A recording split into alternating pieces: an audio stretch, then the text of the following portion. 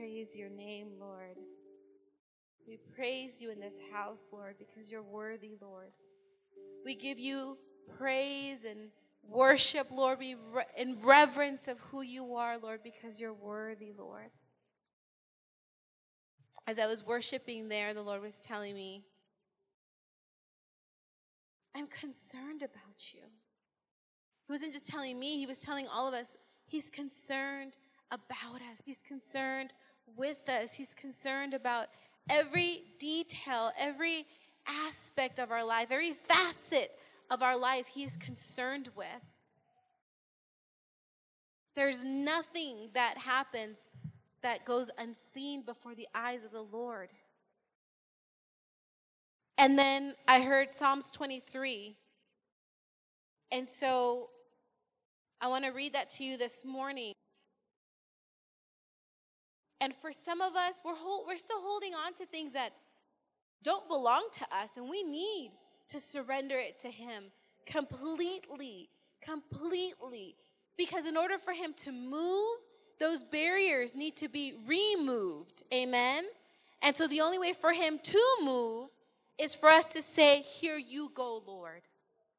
So that he can start to shift and move and rearrange in our life. Amen? The Lord is my shepherd. I have all that I need. He lets me rest in green meadows. He leads me beside peaceful streams. He renews my strength. He guides me along the right paths, bringing honor to his name.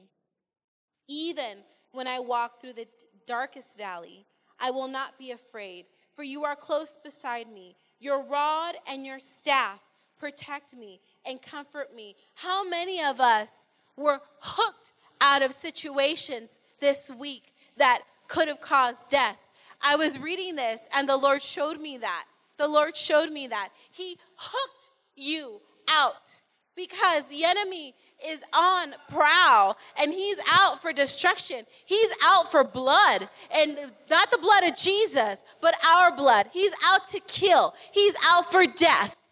But God will hook us out. Amen? As long as we allow him to, he will save us. He protects us. He comforts us. Amen? You prepare a feast for me in the presence of my enemies. Our enemies, the enemy, friends, the enemy. You honor me by anointing my head with oil. My cup overflows with blessing. Surely your goodness and unfailing love will pursue me all the days of my life. And I will live in the house of the Lord forever. How precious is that, my friends? Jesus. We can read it, and we can read it, and we can read it, and sometimes not get anything out of it. But how many of us, this week I heard a couple of times, I'm here, I made it. But friends, God just doesn't want us to be here. He just doesn't want us to make it to another Sunday. It's with purpose. Otherwise, he can take us home right now. Amen? So, Lord, I thank you. I thank you for your word. I just thank you for your presence in this place today, Lord. I thank you, Lord, because we are never far from you, Lord. No matter what direction, no matter what path, no matter what walk of life we may be on, Lord, we are never far from you, Lord. And Father, I pray that you would just bless this service, Lord, as you've already blessed it with your presence. Anoint the word, Lord, that you've placed on our pastor's heart, Father God. Anoint his tongue, Father God. I thank you, Lord. You've anointed in the word, and the word says you have anointed our head with oil, the oil of the Spirit of heaven, Lord. Jesus, you've anointed him, and we give you praise for him today, Lord. Lord, I just give you glory, Lord, in this house, Lord. There's nothing I can say. There's no words that can express the honor that is due to your name, our King of Kings and Lord of Lords. In your precious name we pray. Amen. Amen. Just a couple of announcements, friends. I'm super, super excited about next week, and I know that we all are excited, and we all been sharing. But everyone still has a flyer in your bulletin, and so if there's still someone that you've been on the fence about telling or the right words to say to invite, just take a step out in faith and hand out the flyer. Amen. That's all you could do because it's in obedience to him.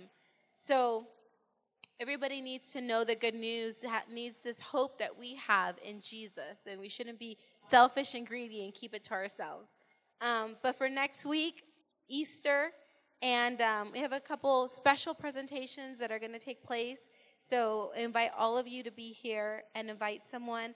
But before Sunday, we'll have a good service, joint service at Mountain View Community Church here in Fontana. And our worship band's going to be playing, and pastor's going to be speaking, as well as their pastor, Nathan Williams. So I invite you to come together with us, join us. We're going to be there, and join our faith with theirs, because it's about community. It's about reaching. It's about sharing the gospel. It's not one church over the other. It's what can we do in numbers to strengthen the kingdom of heaven. Amen? So come out and join us on that. On the 25th, we're going to have prayer at Bible study at Mike and Maggie's house. But on Thursday of this week, so that's for 25th is the following Thursday. On this Thursday is women's Bible study at my home. So I encourage all of you to come out and join us, ladies. And can everybody say tacos? On May 5th, which is Cinco de Mayo, share and get excited and tell a friend, and those that you invite for this Sunday, or next Sunday I should say, then tell them, then on May 5th, we're going to have some tacos. So I'm going to be making barbacoa, which is shredded beef, and also shredded chicken. And so it'll be a yummy, yummy time. And I know Miss Francis is going to be helping with some side dishes and salsa. So we all know that she is a delicious cook as well. So invite a friend, and we're super excited about what God is doing and how he's moving. Amen, amen. Yeah, join us for Good Friday. It's going to be an exciting time. We're meeting there at 7 o'clock. Not going to be a very long, drawn-out service. So if you have, plan it out. I would say if you have nothing better to do. No, plan it out. You have something better to do, and that's going to be a Good Friday service with us and celebrating the death of Christ. Amen? And so we invite you to come out. If you need directions, see me after service, and I'll get the cross streets correct. I know it's on Palmetto and some cross street there. And Merrill, okay, Palmetto Merrill. And the address is in the bulletin, and so I encourage you to come out now and fellowship with us and support, your church. Amen? Support your praise team and support me as I bring forth the word. And so it'll be exciting time. So hopefully I'll see you there. And I think that's it. We're going to go ahead before the Father in prayer for our tithes and our offering and for the rest of the service. Heavenly Father, we come before you today, Lord. And I thank you, Heavenly Father, for this ability to meet in this place today, Lord. I thank you for your presence that's here, Heavenly Father, that's activated, Heavenly Father, that we can feel, Heavenly Father, it's tangible in this place today, Lord. And I thank you for that, Lord. I ask you, Heavenly Father, as I bring forth your word, Heavenly Father, allow it to minister to our hearts, Lord Jesus. Allow us to as we walked in, Lord, allow us to walk out differently than we walked in, Heavenly Father. I pray, Heavenly Father, we not just leave our burdens, Heavenly Father, but we take, Lord, from what you have, Lord, from the dinner table that you have served today, Heavenly Father. I ask you, Heavenly Father, just to feed us your word today, Lord, and we thank you for that, Lord. I thank you for the tithes and the offering, Heavenly Father, and the ability to give, Heavenly Father. I thank you, Lord, for the gift and the giver, Lord. And I ask you, Heavenly Father, bless each one according to your word, we pray. In Jesus' name, amen, amen. You may be seated. Youth, you may go to youth. I want to thank Mike Ames. I want to thank Ryan as he's walking out. I want to thank Alec and Austin and Miss Candace and my son. We went out and hit the streets yesterday. Bill Dodd was there too.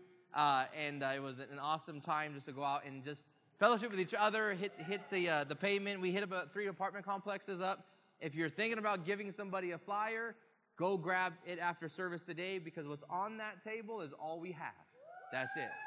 And so we had 1,000. We had a box full of them, and they're completely gone other than what's in your bulletins and what's on that table. And so if you're thinking about doing it, do it before you can't do it, because like I said, after today, I guarantee you they'll be gone, and we won't have none to pass out. The other thing I'm going to tell you also is we have an ad on Facebook. We spent some money, and you might have seen it if you're scrolling through Facebook, and it's a sponsored ad, and it has our name on it. It's because we purchased that Facebook ad, okay? Some of you guys, all of you guys, if you have friends on Facebook, I've invited you to attend the event, okay, Easter Sunday. If you can do me a favor, because this is free advertising, if you can post that on your Facebook page. I thought about doing it myself, but I don't know if you appreciate me posting stuff on your page. But if you can, share that on your page. If you go to the church's page, you go to my page, you'll see it. You just hit share. If you need help with that after service, we'll help you out. But do that, and that's a great thing. We have some great responses. I want to say there was about 8 or 9 people responding to that event that we don't know, and it's a great ministering tool. Amen? And so we'll see what we can do for that. This morning, we're going to be in Matthew 21, verses 1 through 11, the first 11 verses. And this morning, my sermon is called Fickle People. Not freckled people, fickle people. Turn to your neighbor and say, don't be fickle. Don't be fickle. Amen? We're looking at some fickle people this morning. This is the story of Palm Sunday. Amen? And this past few weeks, we looked at the miracle of Jesus Christ. We've looked at a couple of his miracles, and this morning is actually the kickoff of Holy Week, right? This is Palm Sunday, and then it's followed by Good Friday, which is a Good Friday because Jesus died on the cross for our sins, amen? And then it's followed by Resurrection Sunday, which is Easter Sunday, which is when we celebrate the resurrection of our Savior, Jesus Christ, amen? And so today kicks off what we call as Holy Week. And this morning, we're going to see the account of Palm Sunday. And it's a very important account. In fact, it's in all 4 Gospels. Up to this point, Jesus' ministry was kind of secluded. He would heal people individually. He would talk to crowds. But now he's going to be ushered into the city of Jerusalem riding on a donkey as it was prophesied. And he's going to make himself known to everybody. And he could have done that at any particular time, but it wasn't time yet, and so Palm Sunday was that time that Jesus chose to do that. And so if you have your Bibles, turn with me to Matthew 21, and we're actually going to read all 11 verses right now. So 21 verse 1 says, as they approached Jerusalem and came to Bethphage on the Mount of Olives, Jesus sent 2 disciples, saying to them, go to the village ahead of you, and at once you will find a donkey tied there, with her colt by her. Untie them and bring them to me. If anyone says anything to you, tell him that the Lord needs them, and he will send them right away. This took place to fulfill what spoken through the prophet. Say to the daughter of Zion, see, your king comes to you, gentle and riding on a donkey, on a colt, the foal of a donkey. The disciples went and did as Jesus had instructed them. They brought the donkey and the colt, placed their cloaks on them, and Jesus sat on them. A very large crowd spread their cloaks on the road, while others cut branches from the trees and spread them on the road. Hence, we get Palm Sunday. The crowds that went ahead of him and those that followed shouted, Hosanna to the Son of David. Blessed is he who comes in the name of the Lord. Hosanna in the highest. Verse 10 says, when Jesus entered Jerusalem, the whole city was stirred and asked, who is this? The crowds answered, this is Jesus, the prophet from Nazareth in Galilee. Now, I was looking at that scripture, and like Timothy mentioned, it's on TV this week. It's on radio. It's a scripture that we look at a lot this time of year because it's the Palm Sunday scripture. It's during the when Jesus comes in and they usher him in with palm branches. And when I was looking at the scripture this week, it made me think, what happened to the supporters? What happened to those people that said Hosanna, that was worshiping Jesus, was excited for him? What happened to those people? See, in verse 10, it says that the city was stirred and people were asking, who is this man? And the crowd said, this is Jesus from Nazareth. But what happened to those people? Because we know the story, we know what happened, because something happened between Sunday, Palm Sunday, the ushering in of Jesus, the excitement, the roar of the crowd, the rejoicing, the Hosanna, the Son of David's here, to Good Friday, when they're yelling, crucifying him, we want Barabbas. What happened? What made them change their minds when they were welcoming and ushering in Jesus on a donkey, to putting him on the cross, to die a painful death? What happened from Sunday to Friday? Talking about life change. Sunday to Friday. What happened? What changed? What changed? What made them turn on Jesus in a matter of just a few days? And as I was mentioning earlier, I was meditating on the word, I realized that this crowd there's a lot of them that are the same. They ushered in his presence. And now they're saying, crucify him. And what I realized and this is kind of speaks to the heart, but we're not much different than these people. We're not much different than the crowd that was worshiping him one day and then turning our backs on him and calling him names and putting him on the cross. And we may want to say we are different, but I beg to differ with you, because I'll be the first that says, I'm part of that crowd. I'm part of that crowd that was ushering in his presence one day and the next rejecting Jesus. One moment we're worshiping God and everything's fine, and the next moment we're questioning him, or we're doubting him, or we're not receiving what he has to say, or we're rejecting what he has his will is for our lives. And we're no different from that crowd that was worshiping him on a Sunday and rejected him on a Friday. You see what I'm saying? We're not much different, church. We are also a fickle people who will change our minds left and right. Matthew 27:15-22, we continue the story. It says, now it was the governor's custom at the festival to release a prisoner chosen by the crowd. And at the time, they had a well-known prisoner whose name was Jesus Barabbas. And so when the crowd had gathered, Pilate asked them, which one do you want me to release to you, Jesus Barabbas or Jesus who is called the Messiah? For he knew it was out of self-interest that they handed Jesus over to him. While Pilate was sitting on the judge's seat, his wife sent him this message: don't have anything to do with that innocent man, for I have suffered a great deal today in a dream because of him. Verse 20 says, but the chief priests and the elders persuaded the crowd to ask for Barabbas and to have Jesus executed. Verse 21 says, which of the two do you want me to release to you? Asked the governor. Barabbas, they answered. Verse 22 said, what shall I do then with Jesus who is called the Messiah? Pilate asked, they all answered, crucify him. Crucify him. We want Barabbas. So we can look at these scriptures. We can look at Matthew 27. We can look at Matthew 21 and see the differences. And we will say, we will never do that to our Savior. We will never do that. I imagine there was some in those crowds that day that ushered Jesus in with palm trees, palm branches, with their cloaks on the ground, that was worshiping him, that never thought that they would be rejecting Jesus. We can say we never do that. Peter said, Jesus, I will never deny you. But he did it 3 times. We can say that will never happen to us. But I'll tell you what, we do it, I think, more often than we actually acknowledge or actually know that we do it on.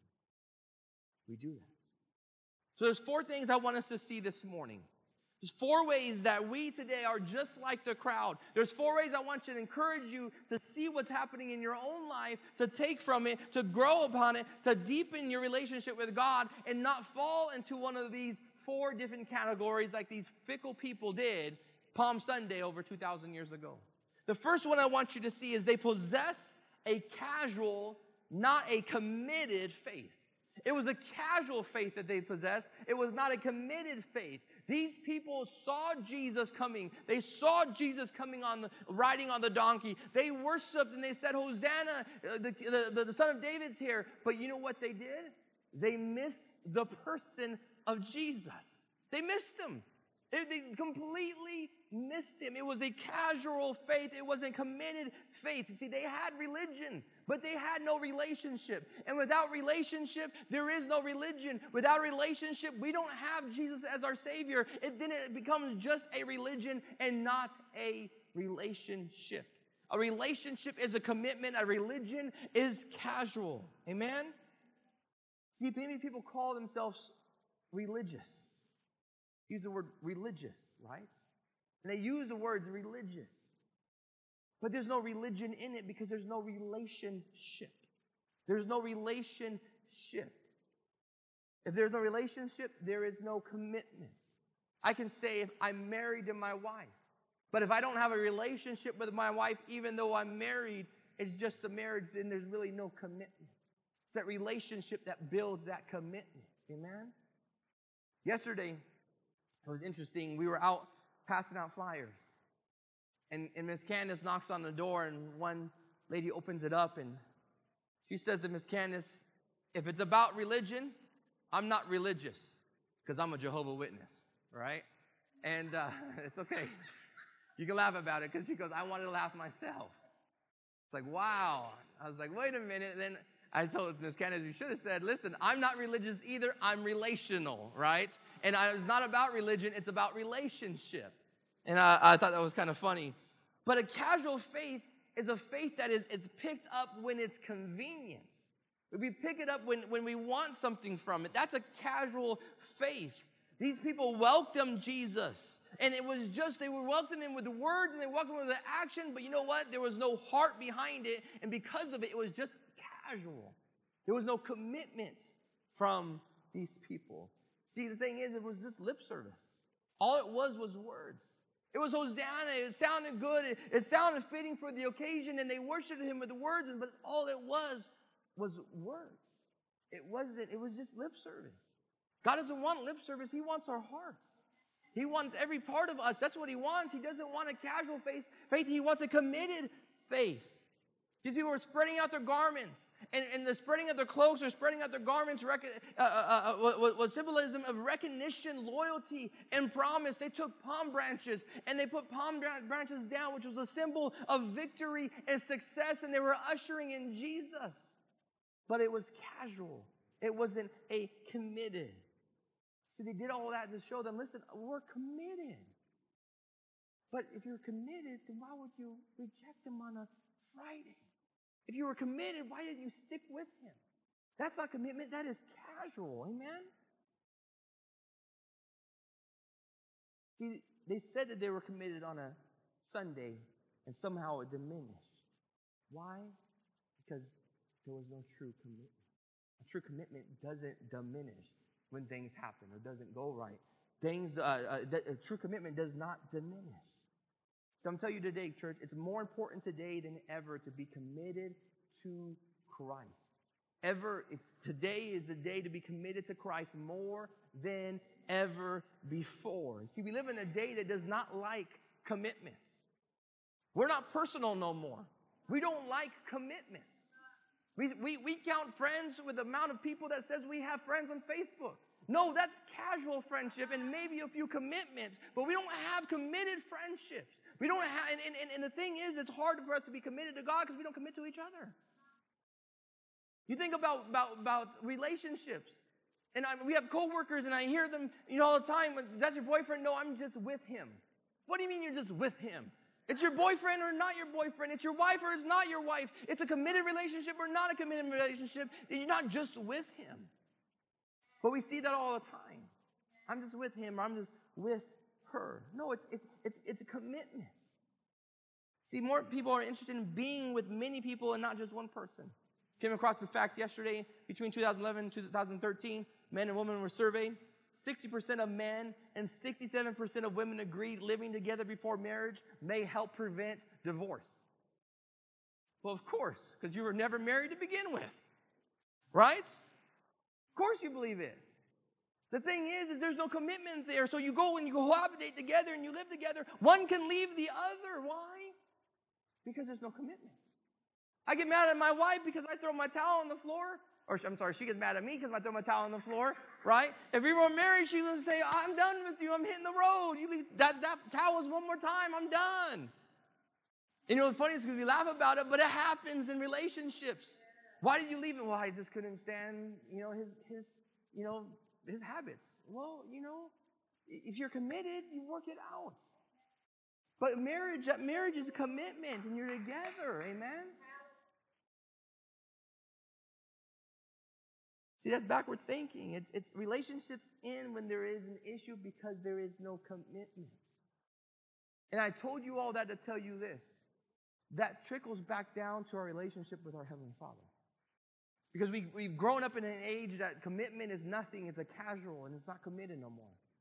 And so what happens is we have a commitment with God, and we say it's a commitment, but it's a casual commitment.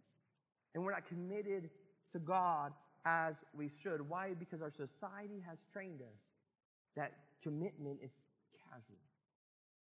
It's not casual. It's committed. Amen?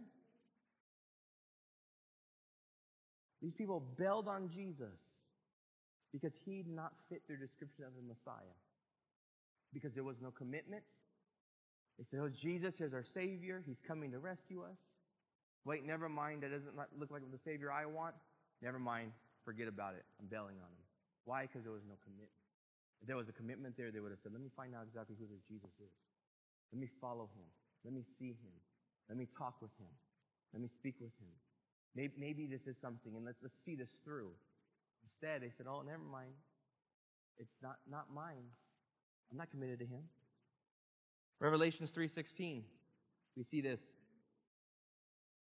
So because you are lukewarm, neither hot nor cold, I'm about to spit you out of my mouth. See, we are either casual with God and have no relationship with him, or we're committed to God and have a relationship with him. We can't go back and forth. Because the word says right there, and this is Jesus talking in Revelation 3:16. Revelation 3:16, it says, you're lukewarm. Neither hot nor cold. You're not for me. You're casual with me. In reality, we don't have a relationship. It's commitment. It's commitment. It's commitment of faith. The second thing I want you to see they possess was they possess a self-centered, not a Christ-centered faith. It was a self-centered faith. So I'm telling you today, and it may sound elementary and it may sound basic, is we need to have a Christ-centered faith, not a self-centered faith. You got that? Casual faith is a self-centered faith. It's a faith that when we come to God because we need something. That's a self-centered. We're coming to God because of who? Me. I want something. I want him to work in my life. I want it. And so what we end up happening is we turn it around from a Christ-centered faith to a self-centered faith. In America, we like to say, hey, God, here's my calendar. Here's my agenda. I think I can squeeze you in between 4 and 5 on a Tuesday night, but my Fridays are booked because that's the one I go out with my girls or my guys. We say, tell God what our calendar looks like instead of trying to make our life fit in with him. Or we turn to God when it's convenient, or we turn to him when it's useful. It's a faith that is self-centered. And we live in a self-centered society. It's all about me. That's why relationships also don't work out. It's because they look at it and say, it's all about me. You know? Sometimes you just have to say to my wife, no, it's not about you, it's about me. No, I'm just playing. Don't say that. It's not good advice. Don't do that. I love you, baby. All right. I had to throw that out there. But that's a self-centered faith. Those people praise Jesus. Why did they praise Jesus on one day and call for his crucifixion? Why did they do that? You know why? He was performing miracles for them. They liked that. He was speaking truth. They liked that. He was serving them, and they liked that. And then when it came down to realizing who the center of the faith was, it wasn't about them no more. It was about him. Turn their back, Jesus. See, they also found Jesus as a political figure. They viewed him as someone that would come in and save them from the Roman Empire. They shouted Hosanna, which means save now. Save now. We can get out of the hand of Rome just like we got out of the hand of Egypt. But their praise was self-centered on what Jesus could do for them and not what they can serve him. Not what they can worship him. It was what Jesus could do for him. I'll tell you this, and we all know this, but Jesus is not a genie. We don't go up there and make wishes and him grant it. That isn't how it works. That's a self-centered faith. But so many Christians nowadays treat God like a genie. We can't treat God like a genie. He doesn't owe us anything. In fact, if he owes nothing, we owe him everything. Because I'll tell you what, it was my sin that put him on the cross. And because it was my sin that put him on the cross, I should have been on the cross. That's who owed somebody.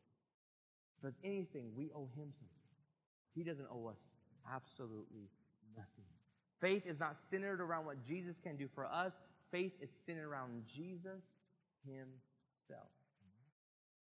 Third thing I want you to see this morning, and this is important in our time and day, they possess a social, not a personal faith. It was a social faith, not a personal faith. Many of those who threw their cloaks down or branches on the streets, they shouted praise to Jesus. Why did they do it? Because it was the social thing to do. Everybody else was doing it. And because everybody else was doing it, we're going to go with the crowd and we're going to do it as well. Some of them had honest, they believed, they were honest, they had sincere hearts. But I believe others were doing it because people were doing it. Others were doing it. Later on in Matthew 27, there were people with a sincere heart that felt that Jesus wronged them and wanted to see him die. But why was there so many of them saying crucify him that day? You know why? Because it was a social thing to do. Everybody else was doing it. And because everybody else was doing it, it's easier to jump on the social thing than the personal thing. And they went along with the crowd, and those that praised him on a Sunday is now telling him to be crucified on a Friday. Why? Because it was the social thing to do. We live in a world that loves to follow others. Love to follow others. It's a program I've been running for the county for 4 years. And it's a program that we have, not a whole bunch of people, 10, 12 people on a weekly basis come in for orientation. And in my 4 years experience, this is not any kind of scientific study that I've conducted, but I'm telling you what my experience is. The program is very hard. In fact, 95% of people do not complete it. But at the very end of orientation, we give them the option of leaving for the day and not doing the program, or staying and do the program. And what I found out is if the first person, if we're in an orientation class and we have 10 people sitting there, and the first person I ask, and if I ask, Nathania, you're staying or going? Nathania tells me to stay.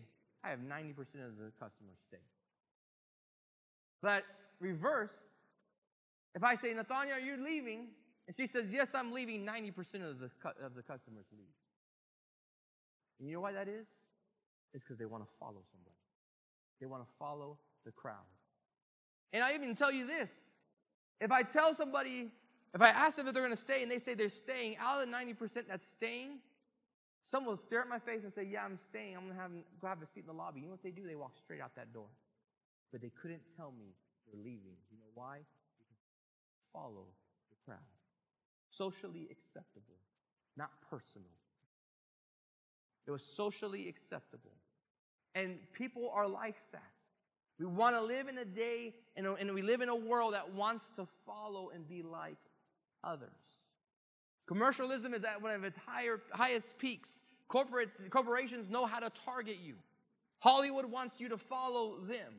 They want you to follow them and be part of the crowd. They want it to be socially acceptable. They want people to jump on the bandwagon. There's algorithms. If you know what algorithms are, they look at your habits and they see what you search for. So if you search for Disneyland tickets on the internet, when you go to your Facebook page, Disneyland's going to pop up on your Facebook page. When you go check your email, Disneyland's going to be on the Yahoo side of the email. It says buy tickets. They know exactly what you're searching for, and they want to go and they want to influence the crowd.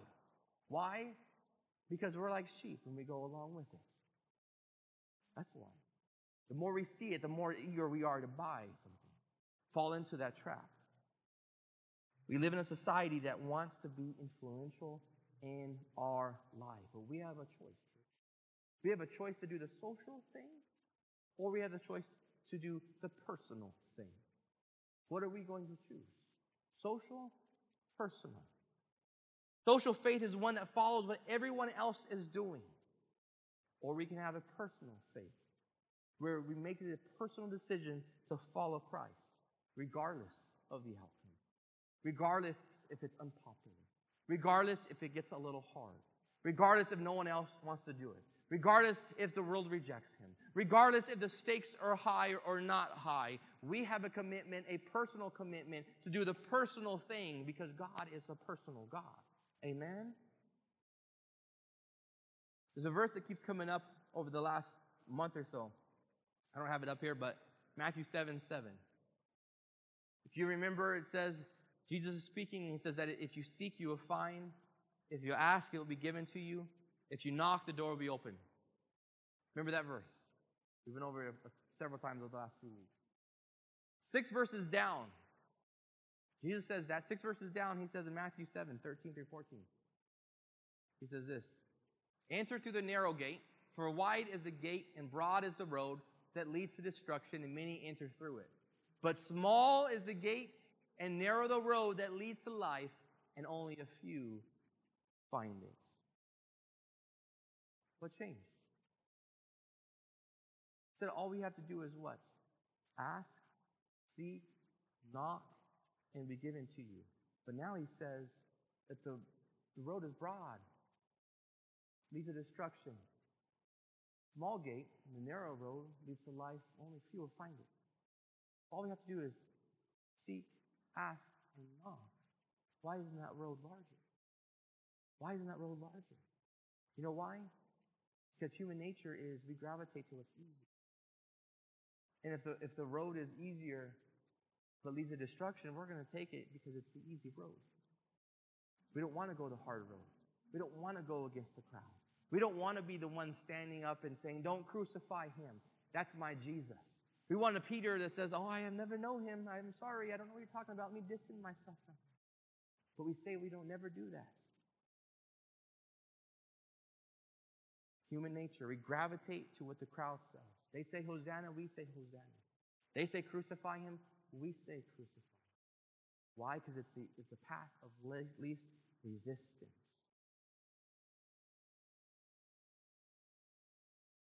We choose the path of least resistance. Human nature is, I want to be accepted.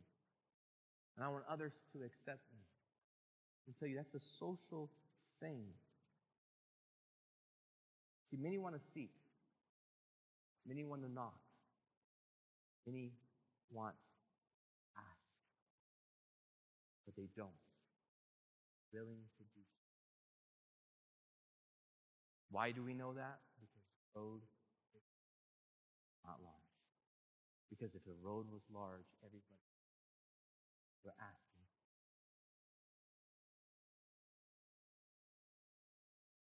Jesus says, ask and it will be given to who? You. He said, seek and who will find it? You. He said, knock and the door will be open to who? You. You. What does you mean? You is personal. If I tell my son, we do this quite often, I'm speaking to you. I'm not speaking to the other kids, I'm speaking to you, Dennis. And what that means is I'm personal with my son. I'm one-on-one with my son. And so if Jesus says, knock, the door will be open to you. Seek and you will find it. Ask and it will be given to you. He's talking about personal. He's talking about personal. He's talking about not social, he's talking about personal. It's a personal faith, not a social faith. The question this morning is, what gates are you going to open?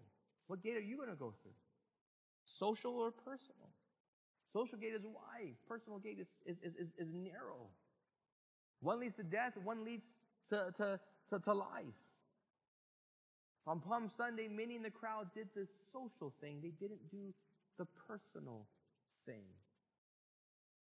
Later on in Good Friday, did it again. Social thing, not the personal. I'm telling you today, God is personal. Amen? 1 John 4:10 says this. This is love. Not that we love God. Not that we love God, but that He loved us and sent His Son as an atoning sacrifice for our sin. It's personal. It's us. It's me. It's you. It's us. Amen? John 3:16, we know. For God so loved the world that He gave His one and only Son, that whoever believes in Him shall not perish, but have eternal life. 1 John 4:10 said, this is love. John 3:16 said, for God so loved. What's love? It's personal. See, I can say I love a certain thing. Kobe Bryant's playing. I love Kobe Bryant. I love watching him play. But do I actually love the person of Kobe Bryant? No. I love my wife.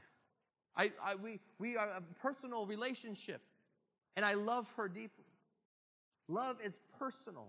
We throw the love, the word out, love. But in reality, it's a personal thing.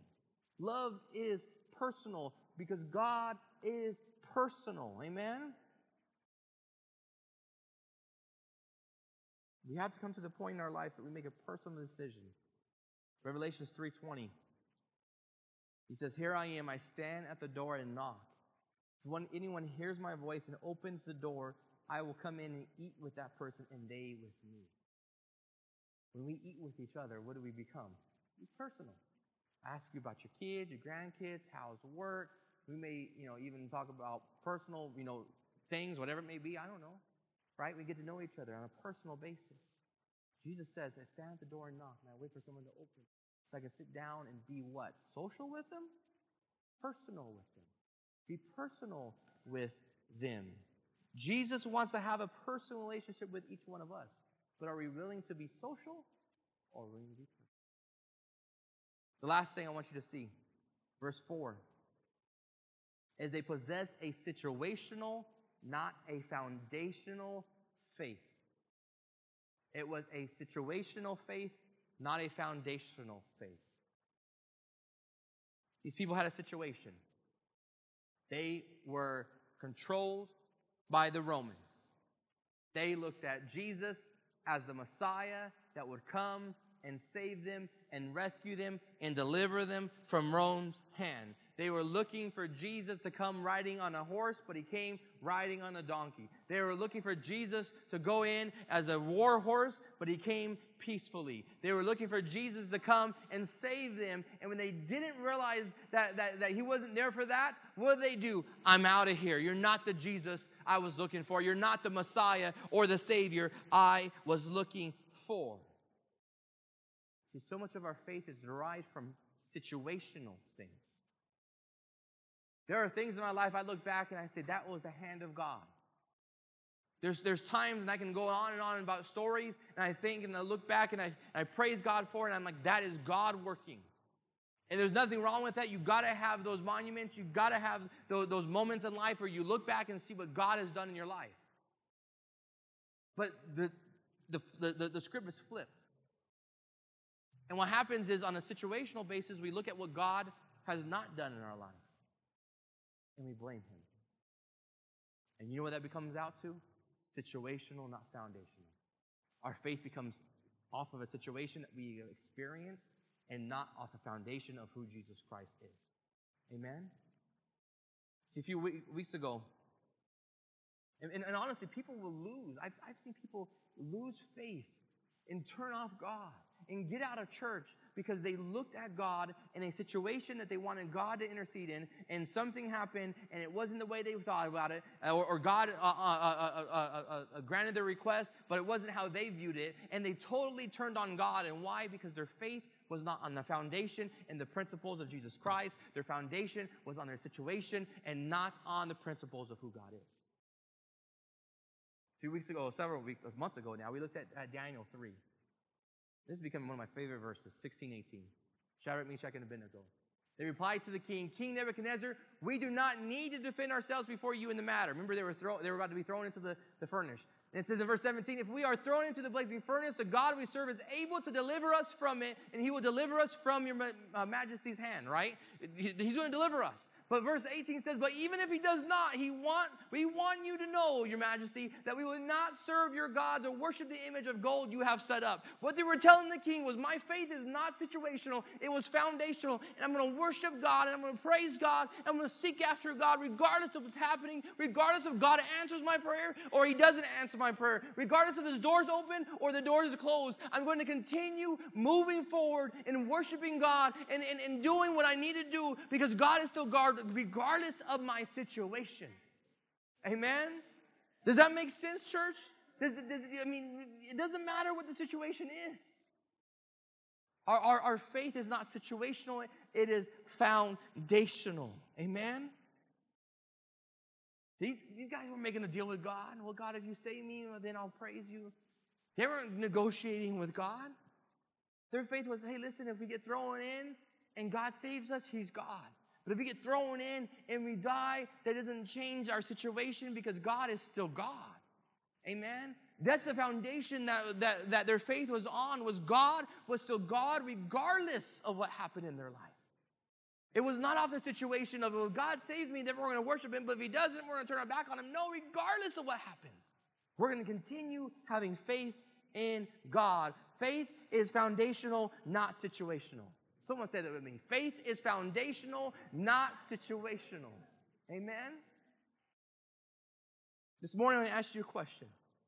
We'll wrap it up right with this now. Got a little bit over, but that's all right. Are we members of the crowd in Palm Sunday? Are we members of the crowd on Good Friday? I want to challenge you this morning with 4 things that we went over. First one is, don't be casual in your faith, be committed. Don't be self-centered in your faith, but be Christ-centered. Don't be social in your faith, but be personal in your faith. And the last one is, make sure your faith is what? Foundational, not what? Situational. Amen? Chew on that this morning. Chew on that this week. Chew on that this whole entire week as we start Holy Week today. And say, I've been part of that crowd, but I'm going to choose to be different. Amen? I'm not going to be a fickle person who's going back and forth.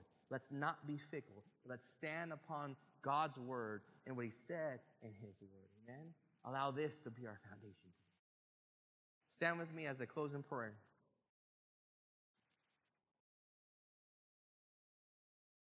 Heavenly Father, I come before you today, Lord. Lord, and first and foremost, Heavenly Father, Lord, we are fickle people.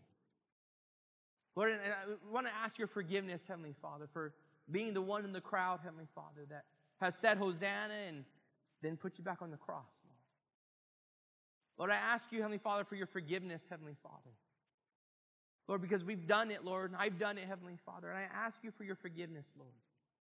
Lord, I pray, Heavenly Father, that we become a people, Heavenly Father, that are personal, that are not social, not religious, Lord, but personal with you, Heavenly Father. I pray, Heavenly Father, that our foundation is on you, Lord, and nothing else, Heavenly Father. Lord, I ask, Lord, as we celebrate you, Lord, this whole week is about you, Lord. Every week should be about you, Lord. But this week, Heavenly Father, as the world's looking upon you, Christians and non-Christians alike, they're looking at you, Lord. I pray, Heavenly Father, that we can be the church, Heavenly Father, and step into that void, Lord, step into that vacuum, Lord, where the world needs, Lord Jesus. That we can share, Heavenly Father, our testimony, Lord. Share your word, Heavenly Father. Allow us, Lord, to leave this place today, Lord. First of all, Lord, with the covering of your blood, Heavenly Father, for protection, Heavenly Father, but also, Lord, to go out and share with somebody, Lord, what you've told us today, Lord Jesus. Lord, I thank you, Heavenly Father, for that crowd, Lord. Lord, I thank you, Heavenly Father, that we can learn from them, that we can take something away, that we can relate to them, Lord. I pray, Heavenly Father, just minister to us this week, Lord. Be with us, Heavenly Father. Bring us back safely on Friday, Heavenly Father, for a Good Friday service, Lord. On Sunday, Lord, next Sunday, Easter Sunday, Lord, I thank you for the souls that are going to be here, Heavenly Father. I thank you for the children, Lord, that we can pour into, Lord. Allow your presence to be activated, Lord, right now in this place for next week, Lord. We thank you for that, Lord. We give you the praise and the glory and the honor. In Jesus' name we pray. And the church says, amen, amen. God bless you, church. Don't forget to invite somebody with you next Sunday, Easter Sunday.